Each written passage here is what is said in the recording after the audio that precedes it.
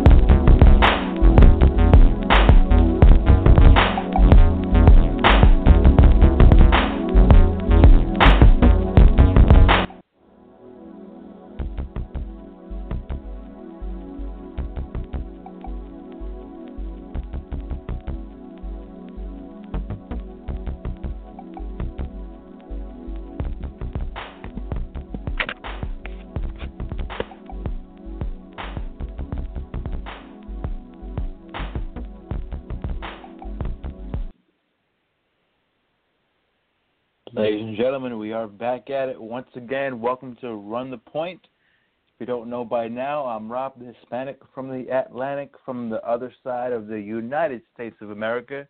We have Aaron. Good evening, sir. What's up, Rob? How are you, my friend? I'm doing very well on this Tuesday night. Without further ado, let's get into the current episode, which is dubbed Twitter Fingers. Perhaps, Aaron, you'd like to tell the world why we're calling tonight's show Twitter Fingers. What are we going to get into starting off? We're going to talk about Dez, Bryant, and KD and their weekly Twitter tirades. Twitter tirades. I love the alliteration.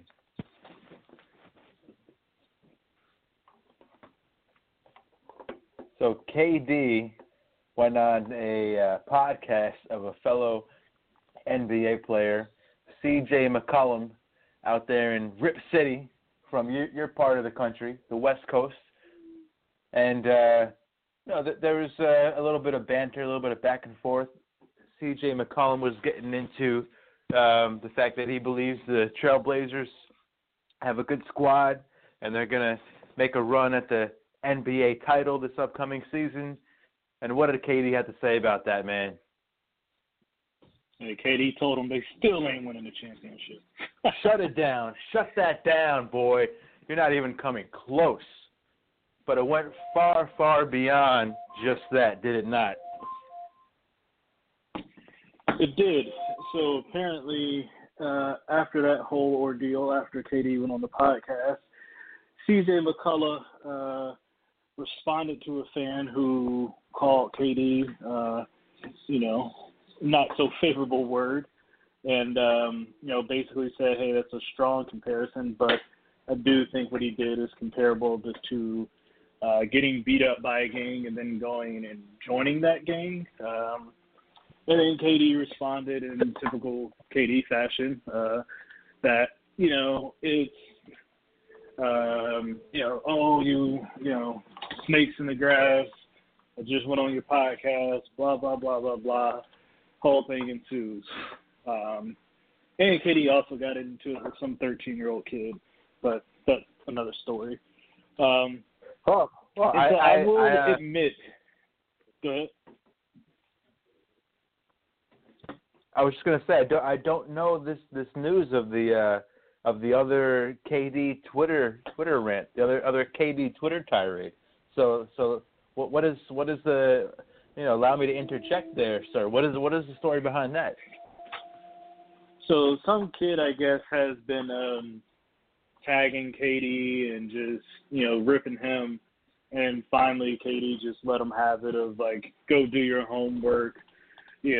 Stop tagging me in this stuff, blah, blah, blah, blah, blah. And it's like, dude, why are you letting, you are a back-to-back 2-time NBA champion, Finals MVP, all these great things, and you're letting some 13-year-old kid get you riled up on social media.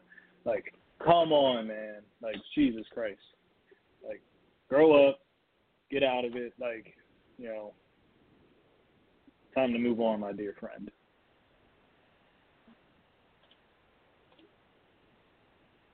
Wow, I mean, it's interesting. So go ahead and finish your thought. Did you have anything else to say about this whole KD CJ McCollum incident? So I mean, after the fact, as you mentioned, KD went all snakes in the grass. CJ McCollum. So more thoughts on that from you, Aaron, and also do you think this is something that should be addressed between the players, or I mean, this day and age in social media, you're like, if you're going to go on Twitter, if you're going to go on some other social media platform, hey, it's just as good as hitting somebody up one-on-one, because that's just how the world works nowadays.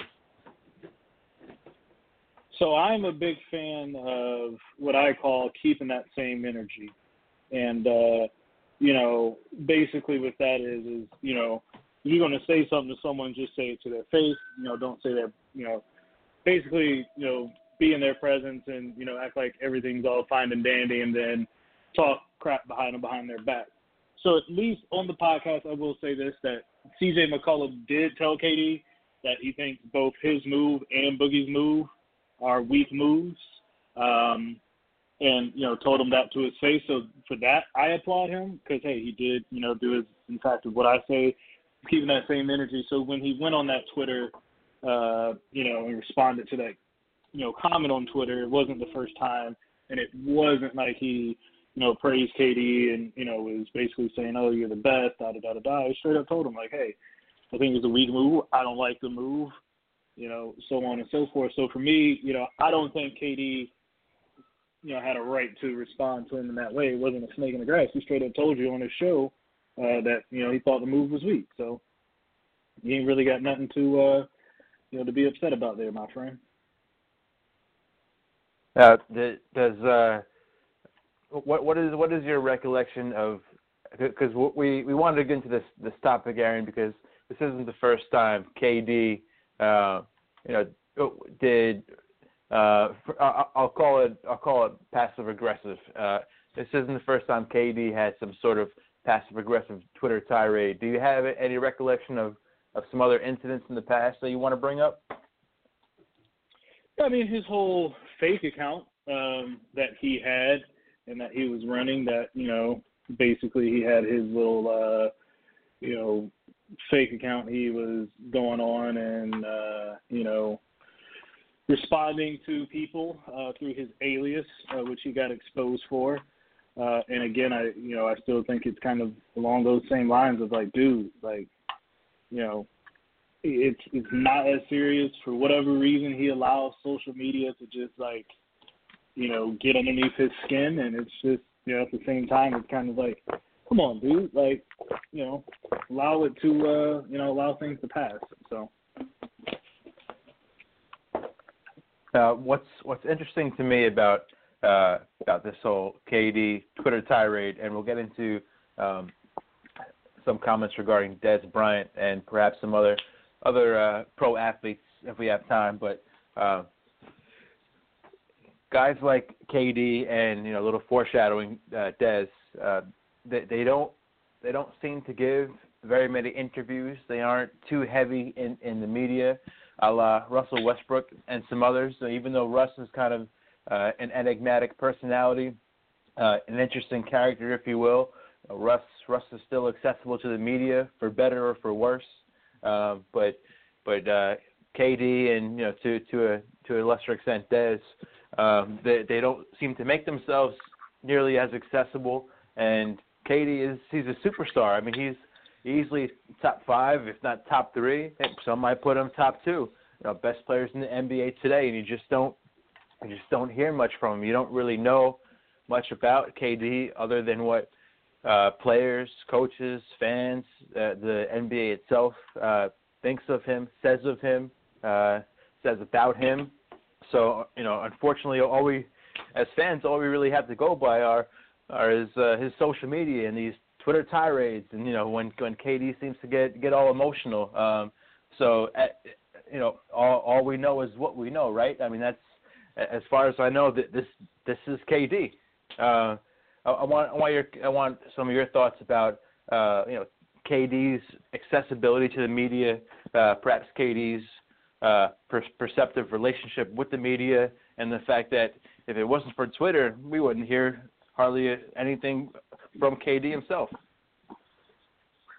Well, so I will say ever since KD, the last 2 years since he had joined the Warriors, he has been more so in the spotlight than he was in OKC. But I think that's a sole being of who the Warriors are, more so than it is about KD making himself more accessible. So in my opinion, like, the reason why you don't hear a lot about OKC is because it's exactly that. It's Oklahoma City. It's not a high-profile city. It's not a high-profile sports team. Not a lot of sports coverage out there outside of literally the, OKC. At least here in the Bay, you have the Niners, you have the Raiders, you have the Sharks, you have the Giants. It's a plethora of sports teams that year-round there's continuous coverage of things. And then also just with the Warriors basically being the Warriors, obviously, their team kind of commands a lot right now of the media. So I think that's why you see more sports coverage of KD now. I just think it's more so a market rather than it is a KD not wanting to be in the limelight.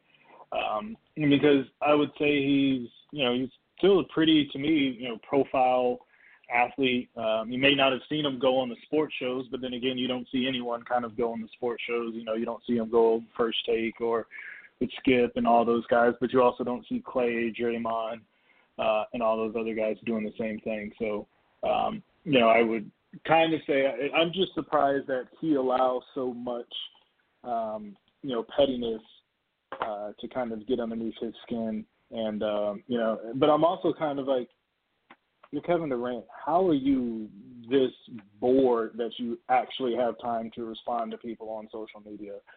Is kind of my my thought process behind it. Is like, how do you have the time to respond to these people rather than anything else? So why do you think that is? I mean that's an interesting question, if you will. Do you think KD's just bored? Do you think KD's just out there and he's got nothing to do? Do you think this is even KD himself behind half these tweets? What do you think? I mean, I don't think it's completely him. I think his thing is, I think he's just one of those individuals of he cares too much of how he is perceived. And I just think that's it. I mean, you have those guys who you see, truly care about their media presence and how they're perceived. And then you have those individuals who don't really care how they're perceived because it's kind of like, you guys can think of me whatever you want, but, at the end of the day, you don't know me, and very few people do, and, they don't really care how they perceive because it's kind of like, a guy like Brady, people kind of perceive him to be, in the same light of, you don't hear much from him. He just does, his weekly Boston radio show. Every now and then he, might go on ESPN or something, after the game, talk for about, 10 minutes, do his little obligation, and then he's out. Recently he's been doing more with his Tom versus Ty thing and stuff like that. So, I just think to me it's, to each their own of how they're perceived and who just truly cares. I put him in the same category of, an Odell Beckham, another guy we're going to talk about, a Dez Bryant, another guy, Terrell Owens, just those people who, kind of, I call it like the limelight because they don't do anything to prevent the light from being on them. And I just think it's a new realm from KD because he gets now so much attention being on the Warriors, being in a big major market sports area, and so on and so forth. See, so if this day and age, if KD or another athlete is concerned about how they're perceived or is worried about their image being conceived improperly, it's so easy to change that nowadays. So it's just I think it's so strange that I agree with you. You know, I think KD does care about his media perception, but he doesn't do anything to help that. You know, aside from his Twitter tirades, doesn't do anything to hurt that either. But it just doesn't do much of anything at all. We're going to get into LeBron James talk a little bit later, and the school that he opened up. You know, we'll discuss that later on in the show. But comparing KD and LeBron, it's like polar opposites. And if you're going to discuss their skill and their talent and their impact in the basketball court, while many people would probably argue LeBron's the best player in the world right now, those same people probably would agree that KD isn't too far behind. So there's this huge gap between a player like KD and a player like LeBron. But it's I don't know, man. It's so strange to me. I mean, why does he use this as his seemingly only avenue to address his public image, and besides that, really doesn't do much else one way or the other. But interesting point about the market back in OKC. I do think that has a whole lot to do with it. You know, despite the success of the Thunder with KD, Russ, and when they had Harden, and the recent success of that franchise, it hasn't seemed to impact the market of Oklahoma City, and that whole part of the country is really underserved. The world should know by now how much I love the New Orleans Saints, and I've always felt a certain way about their lack of coverage, but that's another story for another day. And then of course the Bay Area's got so many sports teams, and it's quite the opposite compared to Oklahoma City and the Gulf Coast region of the country. But man, I feel like we talked about KD way too much. Dez Bryant going at the Cowboys. In case the world doesn't know, what did he have to say about the organization and Jerry Jones and that offense? So, I mean, it's Dez. I agree with Dez, but I also learned today that, the clip that he responded to, they edited to make it seem like they were talking bad about Dez and all those other things. But I think Dez is Dez. He's one of those people of you get what you get with him, and you know what you're getting. He's almost, I would kind of put him in the same boat as that T.O. mentality. Obviously not of the same skill level as a Terrell Owens, but mentality-wise and how they are. And I agree with him. I think, the Cowboys' offense is very plain, very simple, and so I think he had a point. We all know kind of what they're going to do. They got that great offensive line. They got Zeke. They're going to hand it off and give it to Zeke, and then, run him into the ground, and then try and hit you, over the top and kind of get you to creep up. But it's hard when you have a quarterback like Dak. I don't think he's a great quarterback. I think he's a good quarterback. I think he's an average quarterback, but again, he's limited in what he can do. So when it's kind of like, okay, I know you're just going to run the football, and then you can only hit these throws, kind of, simplifies the game plan, makes it easier for the defenses to kind of defend, rather than when you were going up against the likes of a Peyton Manning or a Tom Brady or an Aaron Rodgers or Drew Brees or even a Russell Wilson, to where they have the intangibles to make things happen and force you to kind of enforce defenders to kind of make I don't think teams are scared of Dak. They don't. And so teams aren't scared of you,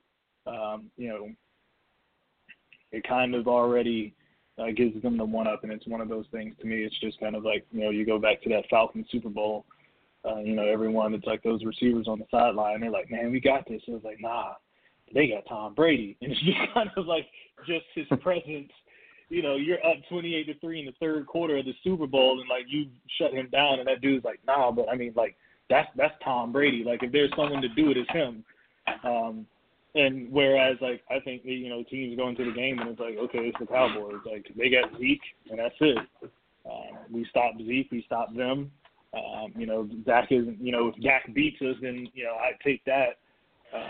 It's that old additive of the NBA, live by the three, die by the three. And, I think that's how teams are. It's like, cool, we'll stop this and force him to beat us. And if he does, then, great game by him, but I'm willing to take my chance on that rather than, just let Zeke run up and down the field on us and, crush us. As a New Orleans Saints fan, I offer you or present to you the sincerest thank you for bringing up 28-3 on tonight's show. Thank you, sir. That was one of the most proudest moments of my life. But anyway, so Dez apparently had an issue, and I don't blame him for being the scapegoat of the Cowboys' prior season or perhaps recent seasons and all their offensive struggles. And he's been Dez has a history of mouthing off, if you will, but in the Dak Prescott era, he's been pretty good about that. I can't recall him criticizing the team, his quarterback, the coaching staff too much. Definitely not much more so than we typically expect from Dez. But he felt like he was being made the scapegoat here, and he was, of course, released.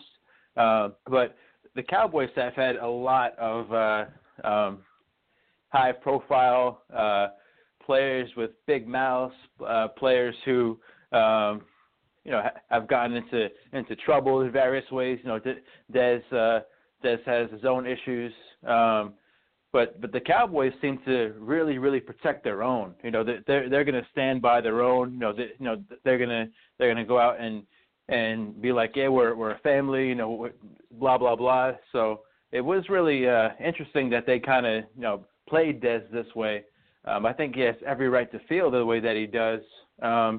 And I agree wholeheartedly with your points about, the Cowboys and having Dak and having a limited playbook. And opposing teams are like, well, we got Dak on the other side. We know what they're going to do. So I'm sure Dez became frustrated. I kind of believe what he said about how they were lining up in similar formations. They didn't really have an expanded offensive playbook. They didn't really have expanded wide receiver sets. So forth and so on. I don't want to get all X's and O's on you here, but probably was fairly limited. I mean, they have that dominant offensive line. Probably the best in football, or one of the best in football, no doubt. Zeke, when he wasn't getting into his own problems, so he was running all over people, but it didn't really translate into too much success for the Cowboys last year. Obviously, I mean, Zeke, of course, didn't play the whole season. But Dez had every right to feel the way he did. And, the Cowboys cutting him was probably a cap move. At this point in Dez's career, I don't think they were like, all right, Dez, I think we've had enough of your antics. I don't think that was the reason. But being a free agent, no one's going to come into the Cowboys facility looking for Dez Bryant because he's not there. So, Twitter or and social media, for that matter, was his only outlet to express this type of feeling that he felt. Do you find that kind of interesting in a negative way, that the Cowboys seemingly always protect their own? I mean, even Ezekiel Elliott, they were like, nah, Zeke's our guy. It's okay. When he comes back, we're here for him. But Dez was pretty much thrown under the proverbial bus here. What do you make of that, and how the Cowboys kind of treated him versus some of their own troubled players in the past? I mean, the Cowboys' whole ordeal is just the Cowboys. Like, to me, it's kind of like, I just think they're all hypocritical. I think Jerry only cares about the brand and his, and the bottom line. Because to me, it's just, there's a lot of stuff that I just, like you said, I don't understand how they treat Dez that way, but willing to go out of the way for guys like Michael Irvin, guys like Romo, Ezekiel Elliott, Greg Hardy, and it's just kind of like, hey, I don't get it. And not to kind of bring up the whole protest, but to me, it's just kind of like, you allow players to do drugs, you allow players to beat their spouses, but this is kind of where you draw the line. And I'm kind of like the same way with the whole Dez thing, in the sense of like, okay, you're willing to work with all these other, problem players, but you draw the line with Dez and just cut them and now try and go and bash them. I don't get it, but it's typical Cowboy MO. It's typical Jerry. It's typical, that whole organization of, of what they think, they're basically perceiving themselves to be of this top-notch organization. And, at the end of the day, it's kind of like he's done a great job of growing that brand and making it, one of the most profitable teams, even though, it's been 22 years since they've won a Super Bowl. But, hey. They are probably the most talked about franchise that hasn't won a championship. It's ridiculous. But you brought up T.O. T.O. recently called Jerry Jones a bully, and you just mentioned Jerry Jones really only caring about that bottom line, which I agree with. Jerry Jones, bully or no bully? What say you? Yeah, I completely agree. I definitely think he is a bully. But I understand why he does it, right? Like, if I were Jerry and I took that team from what they were and invested as much as it did, and it's grown to what it is, I understand why he is that way with the Cowboys. Do I think that's the way he is in true life, in real life? No. But to me, it's kind of like he's like the owner of the company, right? He's just basically said, okay, I took this and turned it into this, and you're not going to screw this up because, it's going to affect me. I understand that mentality from a business perspective. If that were me, I would still, I'm a firm believer in giving people, their free rights and kind of say, hey, these are your left and right limits, and you're free to act his way. But, Jerry is a lot more stricter and a lot more, direct with how he wants this to go. And, I don't necessarily agree with that in that sense. Are you trying to suggest that behind closed doors, Jerry Jones is just a good old family man? No, I'm trying to say behind closed doors, Jerry is just a normal average person. But I also think at the end of the day, he's just protecting his prime asset, and is not going to let, anyone kind of come in the way and deter that from happening. So, like I said, I get it, but at the same time, I'm just kind of like, wouldn't be me if I had that. So. Yeah, and Jerry Jones has this reputation of kind of strong-arming players, strong-arming the NFL, if you want to go that far. So none of this is surprising. But T.O., just like Dez Bryant and KD, they've recently been exhibiting their Twitter fingers, those Twitter tirades. Enough about Twitter. I don't even use my Twitter account nowadays, by the way. It's a little too much for me. But coming up, we have the NFL Hall of Fame game. And, Aaron, you and I want to get into a little discussion about whether we think that's a gift or a curse. The Hall of Fame game is that something that's positive for the NFL and its fans and its players, or something that is negative and dangerous and unnecessary? So real quick, what's your initial thought on that?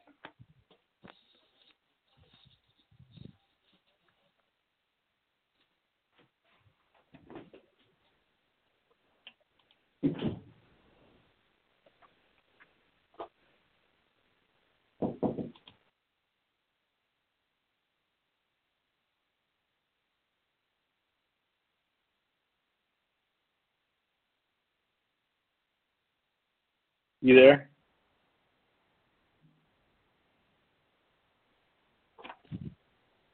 Yes, sir. I think we experienced some good old technical difficulties. Are you with us, Aaron? I am. I think I just went on my complete rant, and I definitely had myself on mute. So. All right. So, ladies and gentlemen, Aaron just gave a practice run to his NFL Hall of Fame game rant. He looked in the mirror. He gave everything he had. The dry run is over, and he is about to run his points. Proceed. All right. So teams participating in the Hall of Fame game are 263 to 249 regular season record for a 51% winning percentage. Half the teams had winning seasons, and only 7 claimed their divisional crown. 37% of those teams made it on to, appear in the playoffs, and only 1 has made it to the Super Bowl, which is the 2001 St. Louis Rams. So, in my opinion, the Hall of Fame game is a gift for the fans and a curse for the franchises playing in it. All right. Those were some very insightful numbers right there. So it's been, it's no secret that the players have been advocating for less preseason games. The NFL wants as much exposure as it can have. At the end of the day, the NFL is a business. The NFL is Jerry Jones times a million. The NFL is expanding to Mexico. The NFL is bringing a franchise to Las Vegas. There's been talks of the NFL expand. They already have games in London, but there's been talks of the NFL expanding to Europe, so forth and so on. So I agree 100%. It's definitely a gift for the fans and the NFL. But I don't have a list of examples here, but I'm sure that the injuries have happened in the Hall of Fame game just as in other preseason games. So I do think that it is a curse for the players. We're going to get to the point of it being, what is the point? Is there a point? What's the benefit of having an extra game?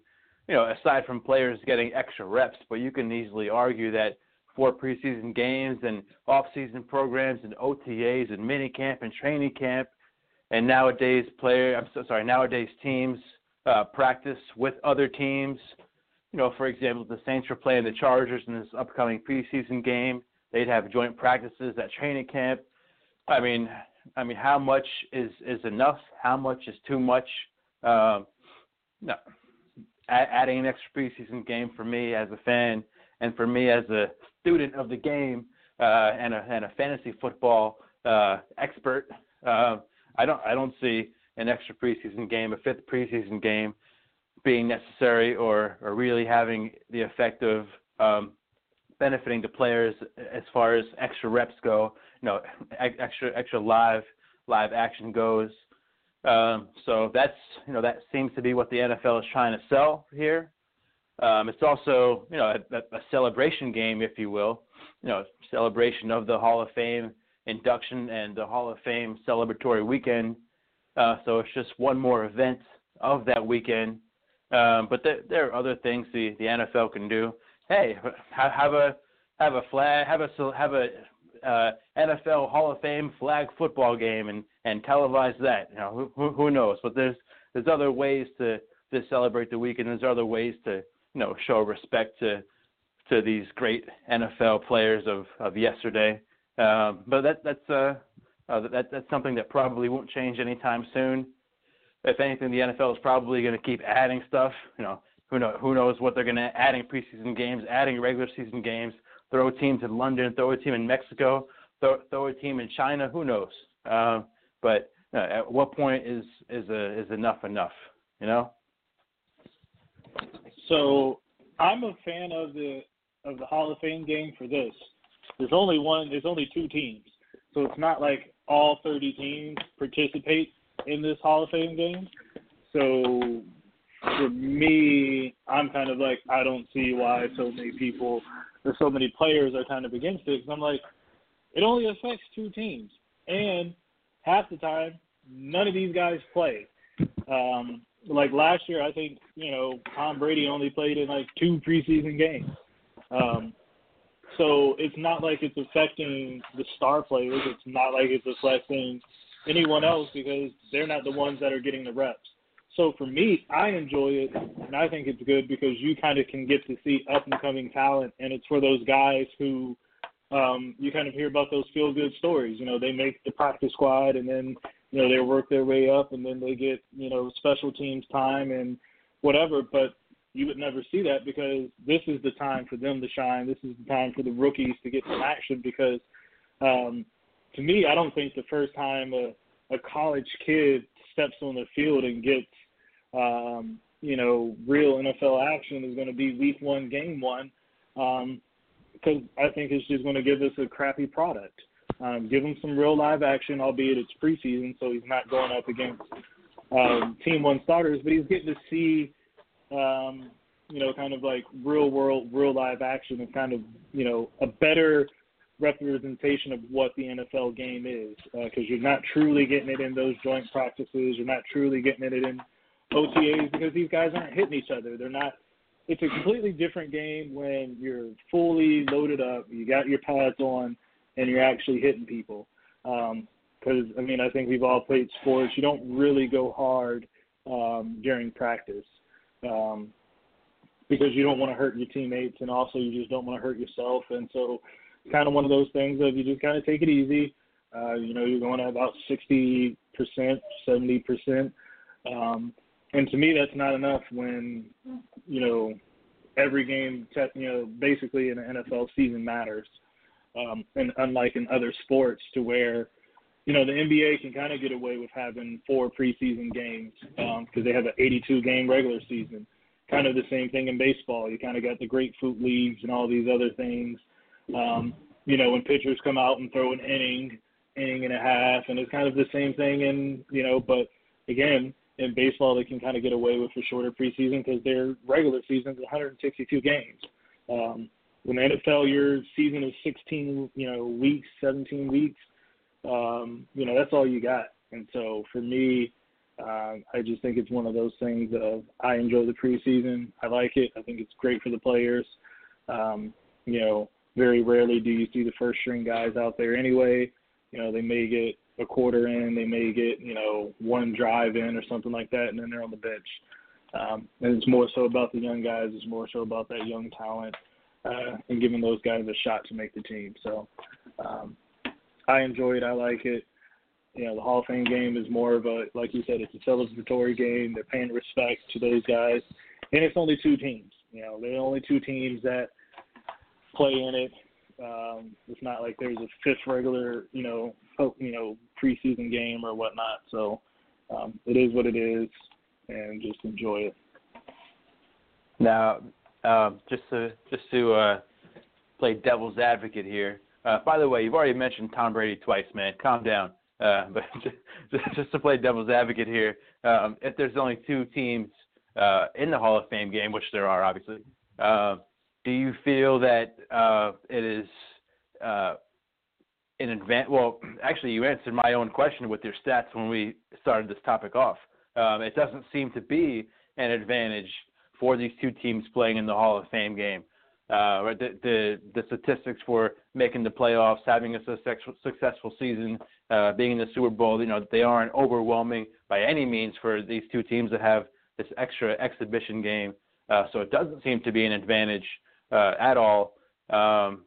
So going beyond the numbers show that it's not. But just from a superficial and surface standpoint, do you think that it's an advantage to these teams, despite the numbers showing that they aren't necessarily going to go off and make the playoffs a high percentage of the time? No, because I think, like I said, kind of in my thing is that because the true players who are going to be playing, albeit, no major injuries, right? Like, I guarantee you, come this Thursday, we're not going to see Joe Flacco step on the field. I can tell you that much. You're not going to see these star players out there. And so I don't think it matters because they're not truly grooming their starters, and that makes all the difference. And I also think, too, part of the stats is it's like the NFL team picks some crappy teams to play in these Hall of Fame games. So it's like, this year it's the Ravens and the Bears, who, the Bears probably have a long shot of actually making the playoffs, and, the Ravens, they might be able to sneak in and grab a wild card kind of deal. They were in the wild card hunt last year. So, I mean, to me, no, because, it might give them an extra game to look at that guy and figure out if they want to keep him on the practice squad or whatever, or maybe he gets like the fourth wide receiver position.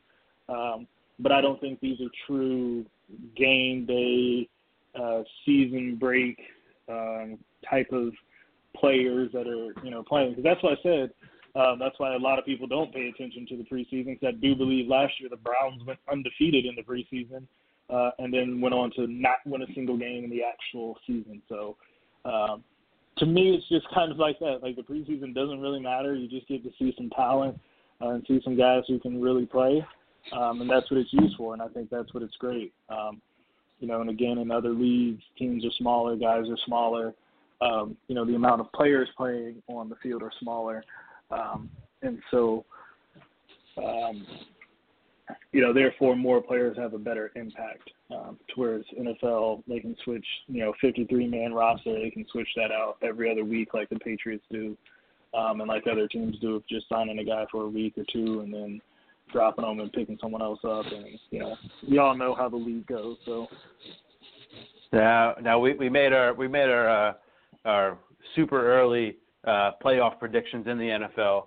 I think you had Baltimore making a wild card, if I remember correctly. I don't have either of these teams in the Hall of Fame game making the playoffs.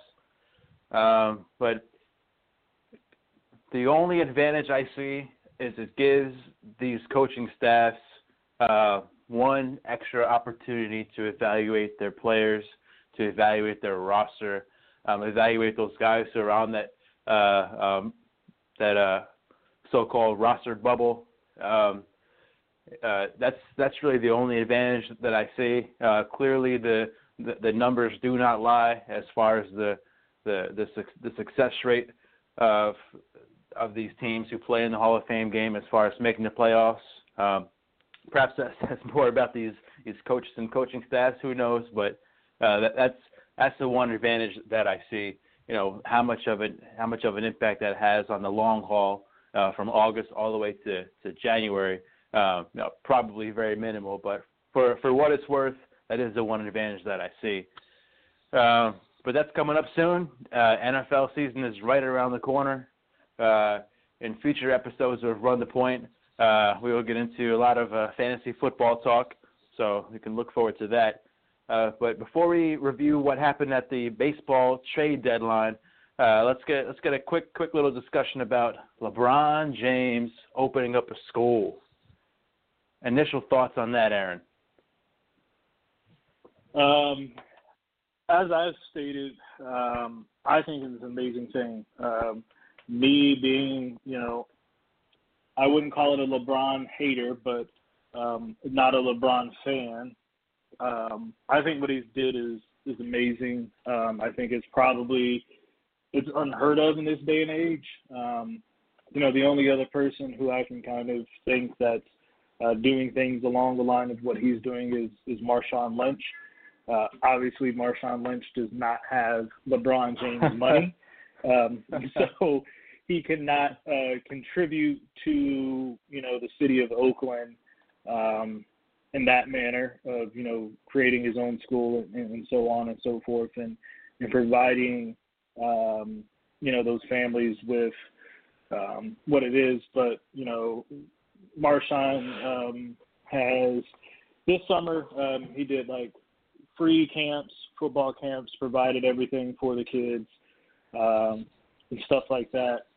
So that to me is kind of, that of what I enjoy from sports stars, is going out and doing these things. I hate when, these guys put on basketball camps or football camps or whatever sports camps, and then, they're not even there, but they charge you $2,000 and, then they show up on the last day for a photo op, but were never truly present throughout the entire thing. They just put their name on it, had other people run it, and that was about it. But, for LeBron, like, his school is free tuition, free uniforms, a free bike and helmet, free transportation within 2 miles of the school, free breakfast, lunch, and snacks, a food pantry for families, GED and job placement services for parents, and guaranteed tuition to the University of Akron for every student who graduates. And he's targeting kids who, so this isn't set up for, prep school kids or kids who are affording it. He's targeting underprivileged youth who've kind of fallen behind in school. And so for him to kind of do stuff like this, it's simply amazing. And, I give him all due respect. I may not be a fan of his on the court, but what he's done off the court for the city of Cleveland and the city of Akron is just remarkable. And I think, it's kind of one of those things of I'm a big fan of making a positive impact in kids and giving kids all the opportunity. And, hearing his story of not being able to attend the 4th grade because he didn't have a place to live. And, his bike was his only means of transportation to get to school and kind of get out of his neighborhood and stuff like that.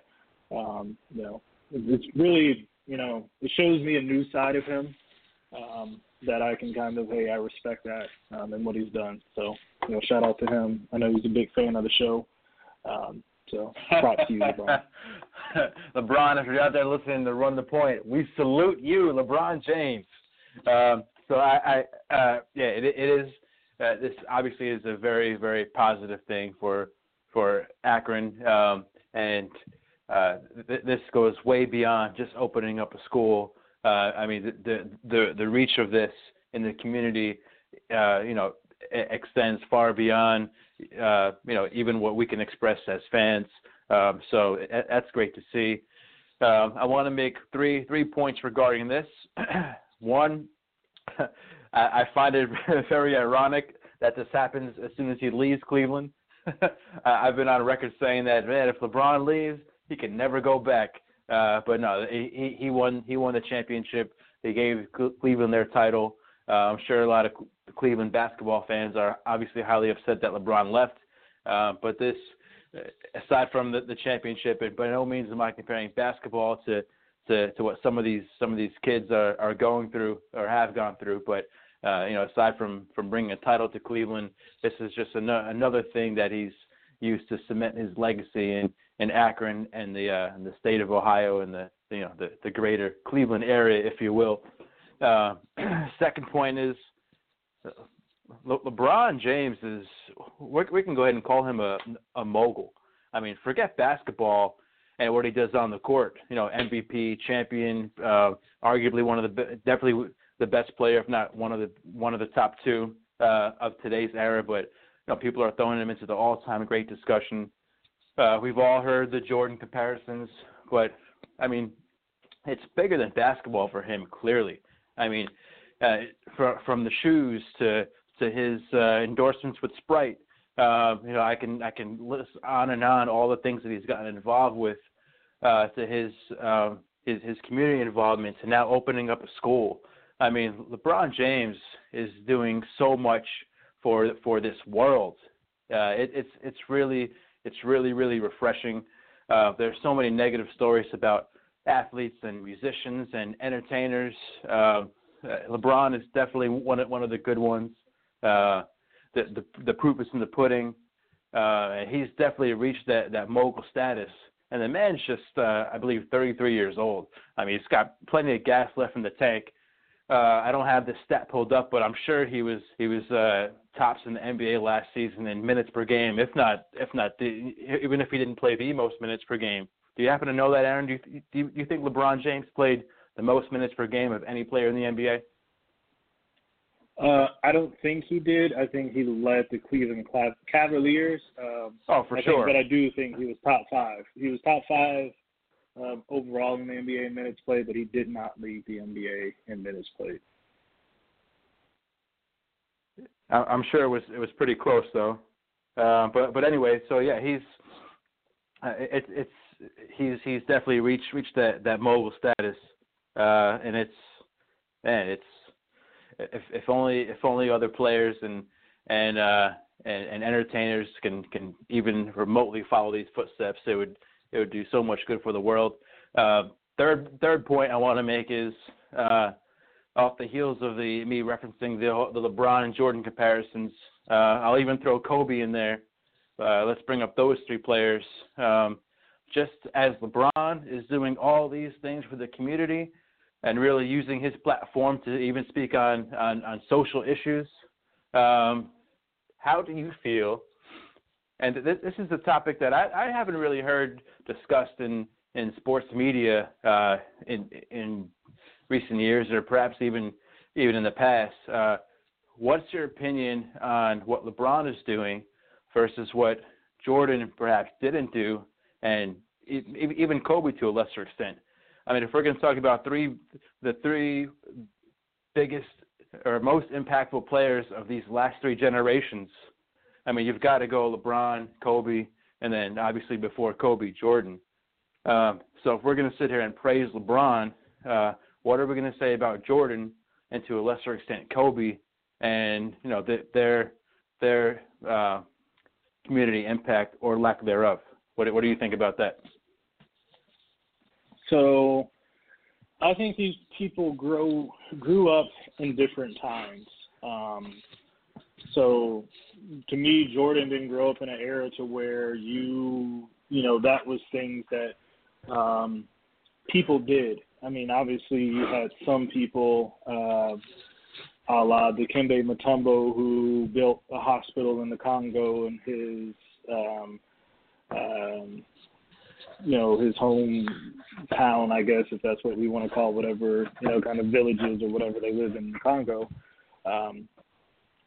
But I think Jordan made an impact on the community in other ways. I think people looked up to him and wanted to be like Mike, and looked at that and was like, I'm going to use this or try and be like him, and kind of use basketball to be my ticket. It gave people, his story of not making the high school basketball team, getting cut, his time at UNC and stuff like that. They used that as an inspiration for them not to give up. So yeah, he may not have went out and built a school and done, something to this level. But I think also from a standpoint of what he did, with his Nike shoe deal, the Jordan brand, before that, nothing, no other player basically had their own brand of that size of that label. So again, he may not have made a direct impact in the community, but he paved another way for athletes, right? Kind of the same a la Bill Russell with, NBA free agency, and him basically creating NBA free agency and free agency in sports. Again, he may not have an impact directly on the community as, from where they're from, but again, allow other players to get these endorsements, to go out, Bill Russell, go out in free agency, sign wherever they want to, have their own rights, Jordan. And kind of the same thing with Kobe. Kobe's done a lot of great work with venture capitalist firms in corporate America, and again, giving players that outlook to kind of, again, expand their money, their business, and other things like that. So I think they all grew up in different areas and different times.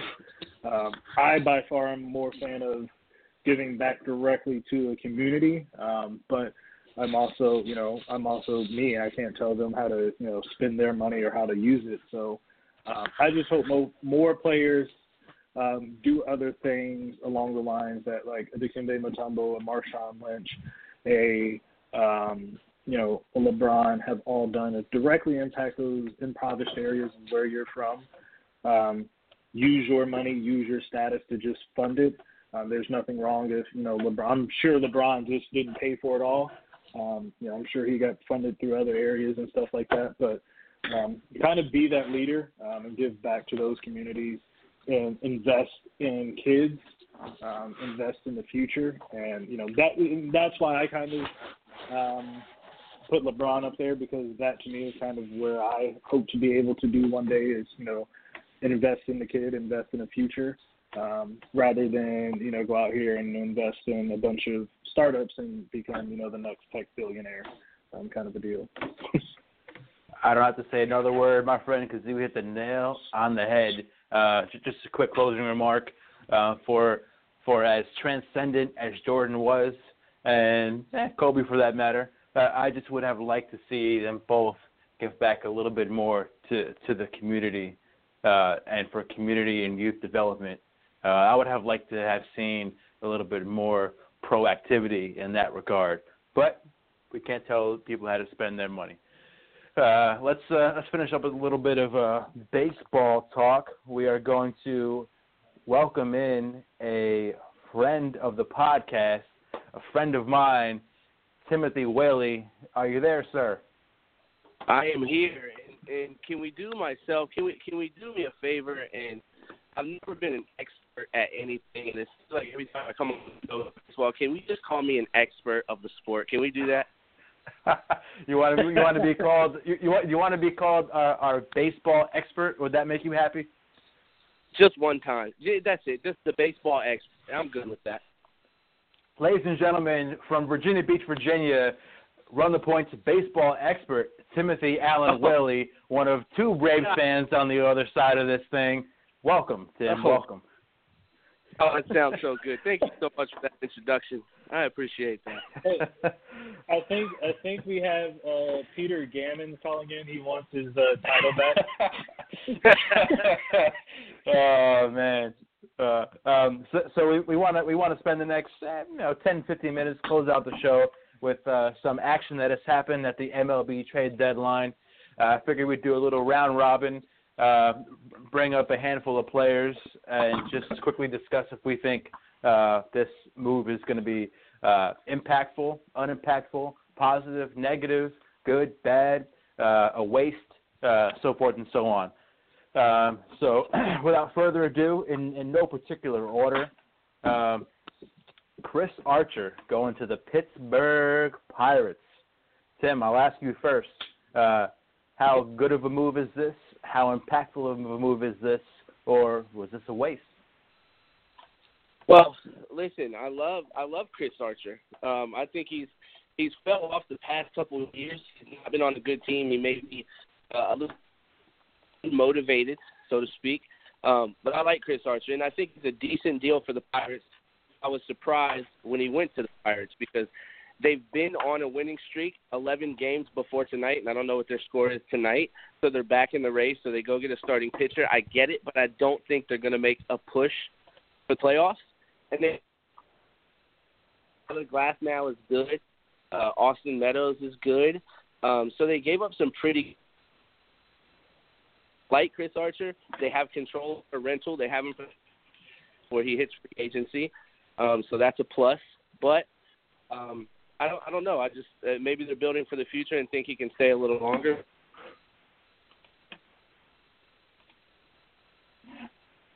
Well, here's my initial take on this whole Chris Archer deal from the perspective of the Pittsburgh Pirates. first of all, you mentioned them making a push, Tim. They are currently 6 games behind the Chicago Cubs for the National League Central lead. So it's quite possible that they could make a push. I don't believe in the Pirates this season myself, but they lost Garrett Cole to the Houston Astros, so they kind of have an opening for the ace of the staff. You mentioned Chris Archer will be under team control, so I think that if they are thinking for the future, and I do think that is the case, I think Chris Archer's got a lot to prove, and I think the Pittsburgh Pirates have a lot to prove. So I think this is kind of an underdog situation. I think it's win-win for both sides, but I don't think this is really going to pay dividends this season, perhaps 2019. Aaron, our Atlanta Braves Wakanda expert, any thoughts on the Pirates this year and them adding a starting pitcher? So before I get there, I'd just like to point out the Nationals are beating the Mets 19-1 right now, which is just crazy. Has nothing to do with anything, but I just thought it would throw it out there. To me, I have no clue about Chris Archer. I know who he is. Don't know his stats. He's probably on a better team. The Rays seem like they suck. So the Pirates are doing a lot better. So for me, hey, great for Chris Archer, great for the Pirates. They're coming on strong. And it's actually now 21-1 in the Nationals. So I would agree with you. It's kind of a win-win for both players. He gets to go to a better team and actually have a better shot of making the playoffs. And, they get a halfway decent guy, who has some potential to, win a couple of games for him. So win-win. The Rays are currently 21 games behind the Boston Red Sox. So the Rays' playoff chances are very, very slim. Moving on, let's go ahead and get this one out of the way. Kevin Gausman and Darren O'Day to the Atlanta Braves. Tim, how much better did the Braves get with this move?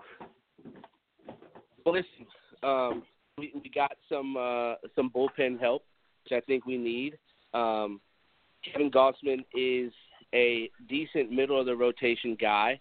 But, Rob, you're missing two of probably the bigger guys that the Braves acquired in Brock from Baltimore and then Adam Duvall from Cincinnati, which a lot of people don't realize. But he's an RBI producer, and that's kind of what we're missing besides – and Nick Markakis is having a great season, but Adam Duvall comes in and is already the third on Atlanta's team in home runs and RBIs. So that's a big person that we can fill in there. We got bullpen help that we need, bullpen depth that we need if we're going to make a playoff run. But I think for need power and RBI producing. I think, so great point about the other additions of the Braves. I think this is a great way to kind of round out the rotation, especially with Teheran and him possibly not being the superstar that we all kind of thought he would be. You're adding another relatively young arm. Gausman's had some injury concerns in the past. But I still think he's a guy with a whole lot of potential, and I think in the right situation, he can really thrive. And Atlanta is definitely a good situation for him. But aside from the position players, that bullpen help in Atlanta was much needed. I mean, if there were one thing I would say the Braves needed, or two things, it would be another RBI producing bat, some bottom of the rotation help, and a little bit of bullpen depth, and they seem to have gotten all that. So we talked a lot about the Braves in recent weeks, and they're on the come up. I'm excited about what they're going to do the rest of the season. But yeah,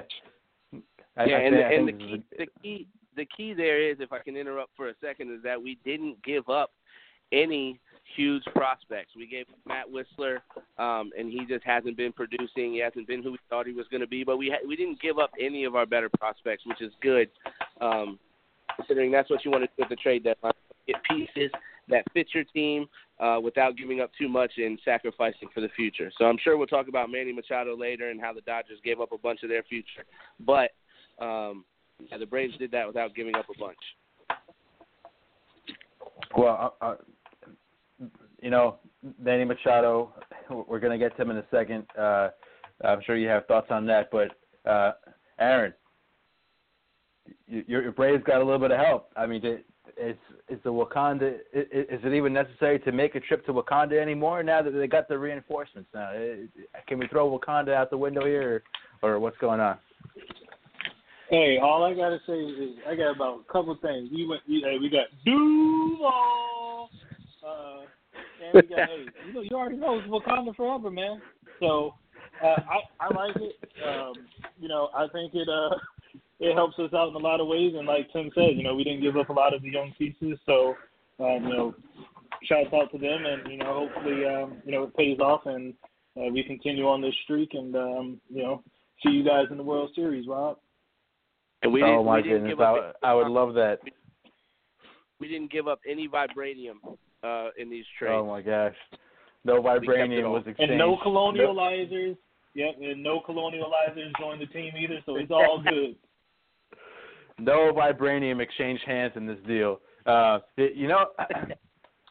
Braves did, however, give up a little bit of international pool money, which may or may not be relevant down the road. But I do want to just quickly make a point that you hear a lot about the Red Sox and the Yankees and the Dodgers and their farm systems. The Atlanta Braves probably have one of the most underrated farm systems in all of baseball. That can't go without having been said. But let's get into to Brian Dozier and Manny Machado going to the Dodgers. They had lost Seager for the year, their star shortstop, who was one of my favorite young players. Quick thoughts on. We all know Machado's a superstar, but when you add Dozier to the mix, did the Dodgers do enough to shore up that infield? And do they now have enough offense to, make another World Series push, Tim? Was this enough for LA? Yeah, I think it's enough, right? As long as their pitching does what it's supposed to do in the postseason, I think it's enough offensively. Matt Kemp is having a superb year in that lineup, and then you add a guy like Manny Machado who does what he does. And I'm going to shout out my son, okay, my son Carson. Hey, buddy, if you're listening. If not, I'll let you listen later. But his favorite player is Manny Machado. He's not sure if he wants to be an Orioles fan anymore. He's so mad at Baltimore for letting this guy go. But Brian Dozier is going to hit – he's probably going to have a great second half of the year. And he's going to hit a ton of home runs. And I wouldn't be surprised if Brian Dozier is one of those players when they get to the – that takes off and becomes one of those guys that everybody's like, who is this guy? The casual baseball fan doesn't know who Brian Dozier is, but come playoff time, he could get super hot, hit a bunch of home runs, and him and Manny Machado have the ability to carry that team all the way to the World Series if their pitching does what it's supposed to do, which is they didn't do anything to address that, but that's a bat. They gave up number 30 or 31 overall prospect in baseball, Diaz, who's pretty good. But, again, you play for the now and you try to win the World Series, and he was the best guy out there to go get, and they went and got him. I think that they now have one of the best infields in baseball. We're going to throw their young first baseman in the mix with that discussion. Aaron, quick thoughts on the Dodgers re-upping their infield here going forward? I don't think they realize that only 4 people can play in the infield, so that was kind of one. So I was kind of confused. 2, I've been told that I actually look like Matt Kemp on multiple occasions, so shout out to Matt Kemp, my twin. Hopefully one day one of his checks accidentally hits my bank account, and then we can even be better friends. But, I do think it was a move of, hey, it's all in. They're going for broke, essentially. And it's, they win the World Series, they don't really care. That to them is more important than kind of building for a future when, they were as close as they were last year. So, I get it. So, hey, best of luck to them. Shout out to Matt Kemp. I highly doubt that one of Matt Kemp's game checks is going to end up in your account. But, hey, we can dream. Let's get into a couple of pre-trade deadline moves, and then we'll wrap up the show. Roberto Osuna and Ken Giles swapping teams. Did the Astros get – now, Osuna's coming off a suspension. But, Tim, do you think the Astros will get significantly better with Roberto Osuna once he's eligible to hit the mound? Listen, first of all, morally, let me say this before I say anything else about the performance. Morally, it probably is a move that shouldn't have been made. I think if any team could have made that move, I guess it's the Astros because they are so they're fan favorites. They got young, energetic kids on the team that love to play baseball. But morally, after what happened to Osuna, it's probably not a move that should have been made. Now, on the baseball field, he was 9 for 10 in saves earlier in the year before he got suspended. Last year, he struggled a little bit towards the – but again, he was money at the beginning of the year. So if he can come back and get in the groove, I don't think he's going to close right away. But Ken Giles was just absolutely horrible for them in the postseason last year. And he's lucky he didn't lose that World Series for them single-handedly. So I could probably go out there and be an upgrade for Ken Giles at about 85 miles an hour consistently. So I think Osuna is an upgrade on the field. But, again, I don't think the guy should be playing baseball, period, if I had a decision. More the whole moral component of this is a whole another discussion. But I do agree with that. Before I get into my thoughts on the baseball aspect of this, Tim and Aaron, do you see an issue with MLB allowing a player to be traded while he is under a suspension? So let's not get into the whole moral aspect of this. We're all good people. We all know where we stand. So no need to get deep there. But baseball, MLB allowing for a player to be traded while under suspension. Do you guys have an issue with that? So I'll speak on that first. I don't think it's that big of a deal. Now, if a player's injured and the team isn't sure of the injury and all of that, that's another thing.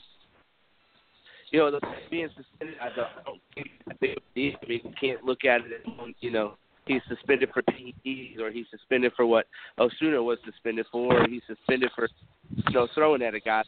It doesn't matter.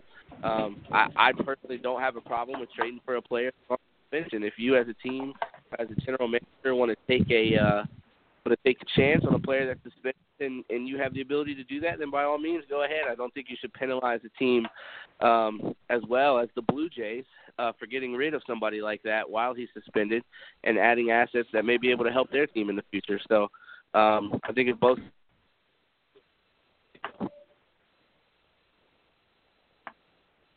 Yeah, I agree with Tim. To be honest with you, I have no clue what the dude did. So I am not speaking morally. I'm speaking from a person who's like, I have no clue what the dude did. But, anyway, for me, it's kind of like, yeah, I mean, if you're that dumb to kind of take guys who can directly impact your team and then trade him for someone who can't impact your team, I mean, if that's what you want to do, then go right ahead. I mean, me personally, it would have to be someone of a great caliber for me to do something like that. I'm just not going to trade for an average Joe, so to speak, who's suspended, and then I'm giving up guys who can actively play right now. So yeah. So I do agree. Regardless of what the suspension is for, if two teams want to make a deal, I don't think that MLB should stand in the way of that. As far as injury goes, that's a different story. I will tell you that MLB The Show does not allow you to trade for a player that's injured. So if MLB The Show doesn't let you do it, I can't tell you how many times I've been playing MLB The Show and I'm trying to add a player to my team, and they're injured, and I'm just simulating throughout the season, waiting for this player to get healthy so I can make a trade for him. So frustrating. Yeah. Anyway, back to the saved like a month earlier just to be able to reload it up where you left off and hope he's not. I don't think I ever did something like that, but I probably would at some point.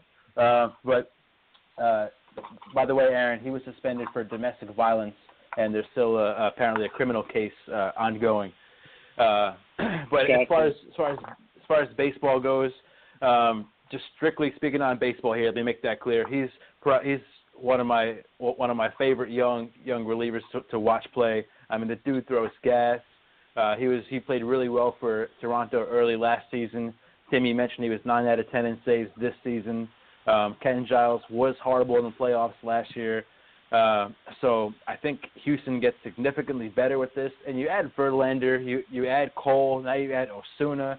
I mean, Houston's already got a really good offense, a lot of 5-tool players.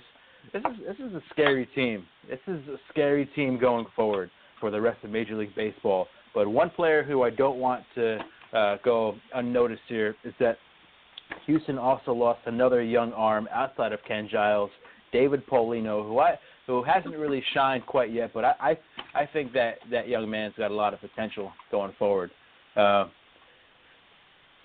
Now, I can't believe it took me this long to talk about my beloved New York Yankees.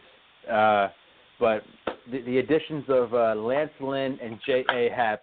J.A. Happ already started. He already won his first start with the Yankees. Lance Lynn, the Yankees are looking to make kind of a long reliever, bullpen arm, spot starter. They also lost Adam Warren, who had previously kind of filled that role for the Yankees. There was one of the relievers that filled that role for the Yankees. Tim, initial thoughts on the Yankees adding Lance Lynn and J.A. Happ. For the last 2, 3, 4 seasons, this has always been the missing link for the New York Yankees, back-end rotation help and quality 3, 4, 5 starters. So initial thoughts on that, Tim. Yeah, I think you guys. I think the Yankees got better, right? And they did it. They did it just like they didn't give up any of their top prospects, which is good. J.A. Happ is a good middle of the rotation guy. I don't think he's a top of the rotation talent like was with Stroman in Toronto. And Lance Lynn, same thing. I mean, that's what you guys need in the playoffs. A number 4 or 5 star that can give you 3 or 4 innings of solid baseball if you need. I don't know. Tyler Austin, Adam Moore, they were okay. I know Dylan Tate, you guys gave up, was a top 5 pick. So who knows what he turns into, and you could regret that. But again, overall, I think because I was trying to get Boston, but they're going to win the wild card game. And then they need this depth for the playoff run. So if they're going to win in the playoffs, they need this depth. And they need Aaron Judge to get healthy. And can I say something really quickly? In the trades that they did make, I just want to point out,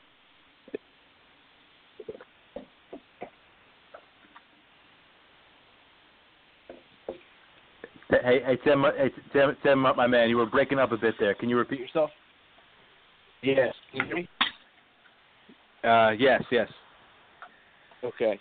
I said I just wanted to point out there's now a Judge and a Drury. Actually, the Yankees lost Brennan Drury. I know. That's what I said. There's no longer a Judge and a Drury. Oh, no longer. I'm sorry. Yes. I apologize. Oh my goodness. Well, unfortunately, Brennan Drury had a really hot start to the season. I mean, super early, like the first week of the season, and he was starting to become one of my new favorite players. And then he started to have, I believe it was headaches and just some really strange medical issues, and he never really made it back to the big leagues. So for all the potential he was showing, he A, couldn't remain healthy, and B, just couldn't crack the major league roster when the time came because the Yankees are so talented, especially in the infield.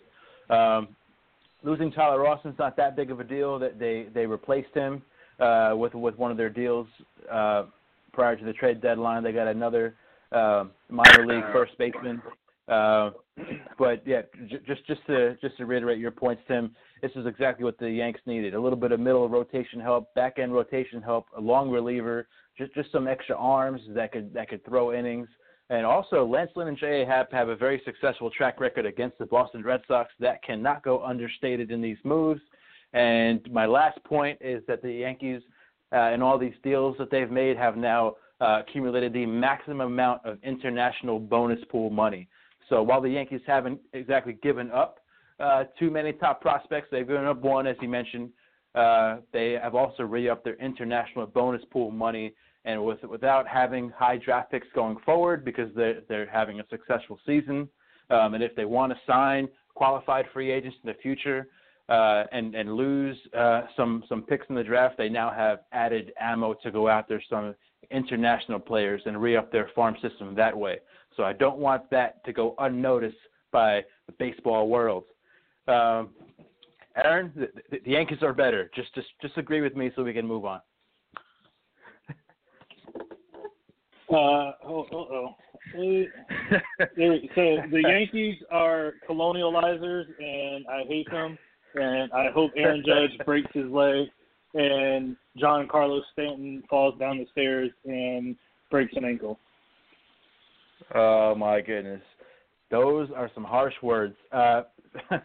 We got a few minutes left, so real quick, I want to bring up one more player who the Yankees were rumored to get early on. That is good old Cole Hamels going to the Cubs. I think the Cubs are going to win the NL Central. Once again, we have like 3 minutes left, fellas. Cole Hamels, Tim, is this a good move for the Cubs? Is this enough to keep the Cubs afloat? Do you think this is a neutral addition or something that is very, very beneficial for the home stretch? Well, I'll be honest with you. It's a move that they had to make, right? And they didn't know they had to make it at the time. However, Milwaukee came through at the trade deadline, picking up 2 big bats and a relief and might fire. So to keep it short and simple, it's a move they had to make because I think the Brewers are for real. They're in this thing, and I think they have the ability to catch the Cubs if their pitching continues to be as strong as it is. So they made some moves that are definitely keeping the Cubs on their toes. If there's one, so I've been on record saying that I think the Cubs have one of the best young lineups, especially in terms of power in all of baseball. But if there was one way that I felt the Cubs could improve, it would be doing exactly what they did, just adding a veteran lefty to the back end of that rotation, especially come playoff time. Cole Hamels is not what he was in his prime, of course, but he's got playoff experience, and he will give the Cubs just what they need. I think both player and team have moderate and fair expectations, and as long as those expectations remain just that, this is a positive move. Aaron, quick thoughts on Mr. Cole Hamels, one of your favorite players? Go Cubs, go! Go Cubs, go! Hey, Chicago, what do you say? Cubs are going to win today. All right, so I didn't think we were going to end this week's show with a Cubs song, but Aaron couldn't contain himself. Tim, our resident baseball expert, thanks for coming on and talking through some of these trade deadline additions. Hold on, before we go, yeah. I got one more legit baseball thing. I just want to say shout out to my dude Chipper Jones on making the making the Hall of Fame. Chipper Jones deserves a spot. He has deserved a spot since he hung up the cleats. There's no doubt about it. I know Chipper is Tim's all-time favorite player. He was fun to watch. All-time favorite player, Larry Chipper Jones. Congratulations. Larry Wayne Jones Jr. is my favorite athlete of all time. Congratulations to that guy. Congratulations to the best switch hitter of all time, in my opinion. I said it now, Larry Wayne Jones Jr. And with that said, that wraps up Run the Point. Thanks for listening. Peace.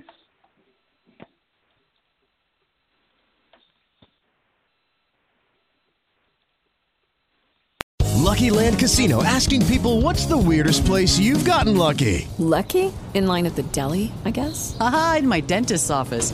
More than once, actually. Do I have to say? Yes, you do. In the car before my kids' PTA meeting. Really? Yes. Excuse me, what's the weirdest place you've gotten lucky? I never win and tell. Well, there you have it. You can get lucky anywhere, playing at LuckyLandSlots.com. Play for free right now. Are you feeling lucky? No purchase necessary. Void where prohibited by law. 18+. Terms and conditions apply. See website for details.